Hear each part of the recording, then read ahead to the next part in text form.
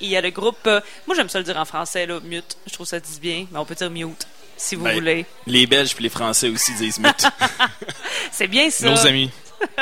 Parce que vous jouez partout. Là, vous allez jouer à Québec le jeudi 13 juillet, 19h45, à l'Impérial Belle. C'est une salle que vous connaissez bien. Jouez-vous souvent à l'Impérial? Ou... Ça fait un bout de temps, mais on a quand même joué là au moins 4-5 reprises, je dirais. Donc, vous connaissez quand même les lieux. Bon, moi, c'est une des belles salles que j'aime jouer à Québec et au Québec, personnellement. Là. Et ce sera en première partie ou avant, tout simplement, MXPX. Est-ce que vous connaissez sûrement de nom? Êtes-vous fan? Est-ce que vous en écoutez? Moi, je suis un gros fan. Ouais. Moi, je pense que c'est à cause des autres que je joue de la bass puis je chante. Tiens, toi. Pour vrai, donc, de jouer en première partie, c'est quand même agréable. C'est agréable. C'est un des groupes qu'on n'avait pas encore joué avec. Ouais. Puis qu'on écoute, je pense, dans les premiers covers qu'on a fait en groupe. Même avant que tu sois dans le band, oui, je pense. Même avant que tu sois pas là. Ça veut dire ça fait 18 ans de ça? 19. Non, ben t'étais là, ouais. L'année 2, mettons. Bon, il y a de ça 18 ans, on a fait des covers d'eux autres même, dans nos premiers spectacles. Ouais, fait que on est fans. Ben, c'est le fun, ça. Et quand on joue comme ça, est-ce qu'on reste après pour voir le spectacle? Est-ce qu'on essaie de se tirer une petite poignée de main avec le band? Ben, peut-être une bière. Peut-être on va peut-être boire un verre avec eux autres puis rester après, absolument. Il n'y a pas un gros volet punk rock au festival d'été. C'est pas reconnu pour ça. Non, hein? Quand il y a un spectacle punk rock, j'y vais. Puis ça donne bien. En plus, on est... Vous êtes déjà là. On est sur le bel, exact. C'est ça, c'est absolument, pratique. on va rester là, oui. Mais vous aviez déjà joué, c'est pas votre première au festival d'été, là, parce qu'on s'est déjà jasé, entre autres, ici. Non, là, 5 ans, on a fait les plaines avec Offspring. Ouais. Grosse expérience. Ouais. Cette année, l'Impérial. L'an prochain. Le monde? Non. OK, ouais, vous descendez, je comprends. Mais sérieusement, quand on a fait les plaines, après, c'est dur de faire mieux, là, en tout cas, à Québec. Je pense que c'est une opportunité qui arrive seulement une fois dans une vie. Peut-être. Oui, c'est ça, hein. Peut-être l'épigénie à un moment donné, peut-être, mais... Peut-être, on l'espère. Oui. On l'espère. Place Diouville. Ça serait tout aussi plaisant. Toutes les scènes au festival sont super tripantes. Juste de pouvoir y rejouer une deuxième fois, c'est super le fun. Mais justement, quel souvenir vous en gardez des plaines? Parce qu'on est toujours content quand il y a du monde de Québec. Hier, il y avait Gabriel Chanck, là, on avait l'impression que tout Québec était fier.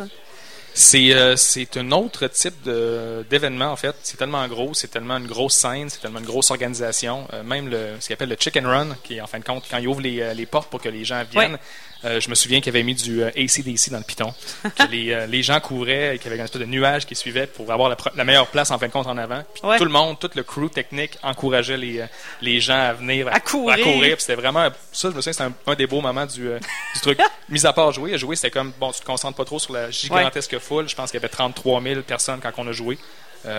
Puis c'était juste trop gros pour qu'on se concentre là-dessus. On a fait notre spectacle. On venait de tourner, on était bien réchauffés. Fait que ça avait super bien été. Puis c'est le fun de faire ce spectacle-là aussi parce que il y a plein de monde, ta famille, tes voisins, tes amis qui est dans un band, mais là, quand tu es sur les plaines, ils comprennent un peu plus. Ouais, c'est ça. Il y a pas juste tu vas t'amuser avec ton groupe à jouer de la musique. Là, ils comprennent que tu fais ça pour vrai. C'est un peu plus sérieux, ouais.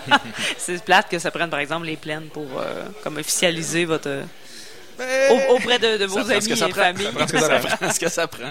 Et pourtant, vous jouez un peu partout, à travers la planète. Moi, j'aime bien dire nul n'est pas fait dans son pays. C'est un peu le cas. Évidemment, vous avez des gens là, au Québec qui vous suivent, mais un peu partout, ça marche très bien. Mute, où ça marche le mieux? Grosse réponse en Amérique du Sud. Je pense que c'est un de nos châteaux forts. Là, la majorité des pays en Amérique du Sud où on a joué, là, c'est capoté. capoté. Avez-vous écrit des chansons en espagnol pour, je sais pas? Non, mais les interventions, je les fais en espagnol. Wow. J'apprends en fait le langage local. J'essaie de faire ça. Aussi au Japon, je fais ça. Bonne crowd aussi au Japon, c'est différent. C'est des gens qui sont très introvertis, puis à un moment donné, ils lâchent leur fou, puis ça explose complètement. Fait que tu vois des hommes d'affaires complètement chauds dans la rue, couchés, encore en veston-cravate. Les gens passent à côté, c'est normal. Fait qu'il y a comme une espèce de grosse retenue, mais au spectacle punk rock, les Japonais explosent aussi. Ça me rappelle l'histoire de notre ami Snake. On rentrera pas dans les détails, mais Snake. Non, mais il est trop tard, là. On peut pas dire ça puis pas le raconter. Je le dis, il se raconte plein d'affaires ici. Snake avait une fâcheuse tendance à perdre les pédales un peu trop quand il y avait quelques consommations dans le corps. Ils ont le sang assez fragile avec l'alcool. Je pense qu'ils deviennent chauds rapidement. Puis Snake avait appris en fin de compte l'anglais pour nous parler. Il m'avait envoyé une photo de lui à l'avance avec ses cahiers de notes. C'était des calepins où il avait transcrit des épisodes de Lost et de Homeland. Fait qu'il m'avait montré ça en arrivant, mais je pense que quand on est arrivé au spectacle, il était déjà tellement chaud qu'il s'est baissé les pantalons. Il a dit « You want to see my snake? » Puis on voulait pas vraiment voir son snake, mais son snake était là. puis il est revenu au dernier spectacle de la tournée à Tokyo. Puis là, il s'est mis à jouer du air. C'est pas du air, c'est du penis guitar, je pense. Il a baissé les pantalons, puis il a fait ça sur le stage. J'ai des vidéos, mais on mettra ça sur le site CKRL. Là. Oui, c'est ça. Donc, en 7 jours, on l'a vu au moins à 2 occasions nues. Puis il y a d'autres histoires un peu plus salées, mais ça se raconte même pas au micro. Là. Ça corromprait le micro. Mon Dieu, c'est pire que ça. Parce que quand même... c'est vraiment pire que ça. Oh mon Dieu, parce qu'il est quand même pas pire, là. Mais, tu sais, des fois, on a peut-être des préjugés vers le punk, là, mais des spectacles qu'on voit ici, on dit « Ah, ça brasse, nanana. » Mais quand vous voyez ça, vous dites « Non, ici, c'est quand même tranquille. » Ça brassait en 95 jusqu'à 2000 environ. Après ça a pris une bonne drop. Les gens sont plus attentifs maintenant dans les spectacles. Les gens ont vieilli, tout ça. Amérique du Sud, comme JP disait, c'est le sang latin est là. Les gens se font des gros slams, des gros mosh pits. C'est très expressif. C'est très plaisant de jouer là-bas pour la réaction qui est directe. Tandis qu'ici, c'est plus introspectif. Les gens regardent le spectacle, ils l'apprécient beaucoup, mais à l'intérieur. Ils vivent personnellement et qu'on est individualiste. Ben, écoute, puis on en fait beaucoup des pays, surtout en Europe, quand on tourne. Des fois, on fait une dizaine de pays, même plus que ça, en un mois. Puis d'un pays à l'autre, on voit les différentes mentalités, puis on voit que les gens, justement, ils répondent différemment d'une place à l'autre par rapport à leur culture. Ouais. Mais c'est agréable aussi de jouer à la maison, j'imagine. Moi, j'aime l'été à la maison. J'aime n'importe quoi à la maison l'été, j'aime ça.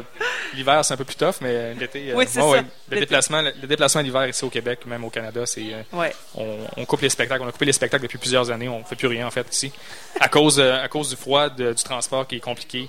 C'est dangereux sur les routes, dans les parcs. C'est complètement fou, sérieusement. Il y a des groupes qui vont jouer quand même parce qu'ils ont un spectacle en Abitibi. On l'a fait. On s'est ramassé dans le fossé en Abitibi. On a fait l'accident du parc de la Vérandrie. Le fameux accident. On l'a fait. Puis c'est ça, on le fait plus, ça. On a juste essayé de skipper la partie plate, puis on décide d'aller dans des places où il fait plus chaud pour faire des tournées hivernales. Mais quand on a le choix, je pense que c'est une bonne raison. Oui. Parlant de l'Impérial, une place où il fait chaud, même quand il le fait pas, présentement au festival d'été, je vous le dis, on dirait qu'il y a un aquarium, genre en permanence, tellement que c'est humide à l'Impérial, ça risque de l'être aussi ce soir. Vous avez préparé quoi comme prestation? Est-ce que c'est le spectacle qui se passe présentement? On a préparé un nouveau guitariste. Déjà. Fallait qu'il soit prêt. Oui, il fallait qu'il soit prêt. Ça fait déjà plusieurs mois qu'il est avec nous, mais c'est un gars de Toronto.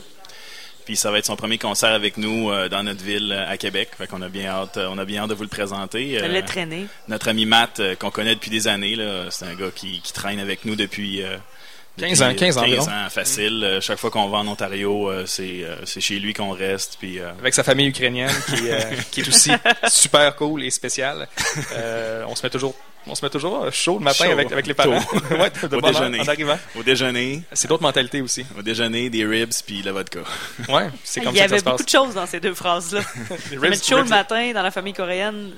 Ukrainienne. C'est tout près. Oui, c'est à côté.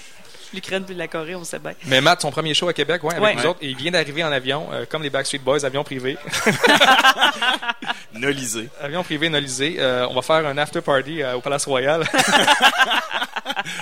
Pour célébrer le tout. Non, c'est pas vrai. On viendra pas au Palace Royal après, mais on va sûrement sortir par la suite. Ouais, je me dis que oui. Possiblement, ça vaut la peine. Écoute, les gros fans pourront vous suivre. Vous attendre à la sortie. On aime les petits aussi. On aime les gros et les petits. les fans de toute taille. On ne discrimine pas, exactement. C'est ça, pourront vous attendre à la sortie. Sinon, on vous revoit aussi en volet macadam. Oui. Donc, ça aussi, c'est un rendez-vous que vous devez faire assez régulièrement. On essaie de jouer là le plus souvent possible. C'est un super beau festival aussi. Moi, je trouve qu'on est chanceux cet été de faire les 2 plus beaux festivals en province, probablement. Où la musique punk est plus à l'honneur qu'au festival d'été. Voilà. On ira vous voir absolument. Mute, merci beaucoup d'être passé, Jean-Philippe Étienne. J'ai eu. Oui, tu l'as eu. C'est un nom composant, en fait, Jean-Philippe Étienne. C'est j'ai pas mis de virgule. On est au jour 6, je mets plus de virgule.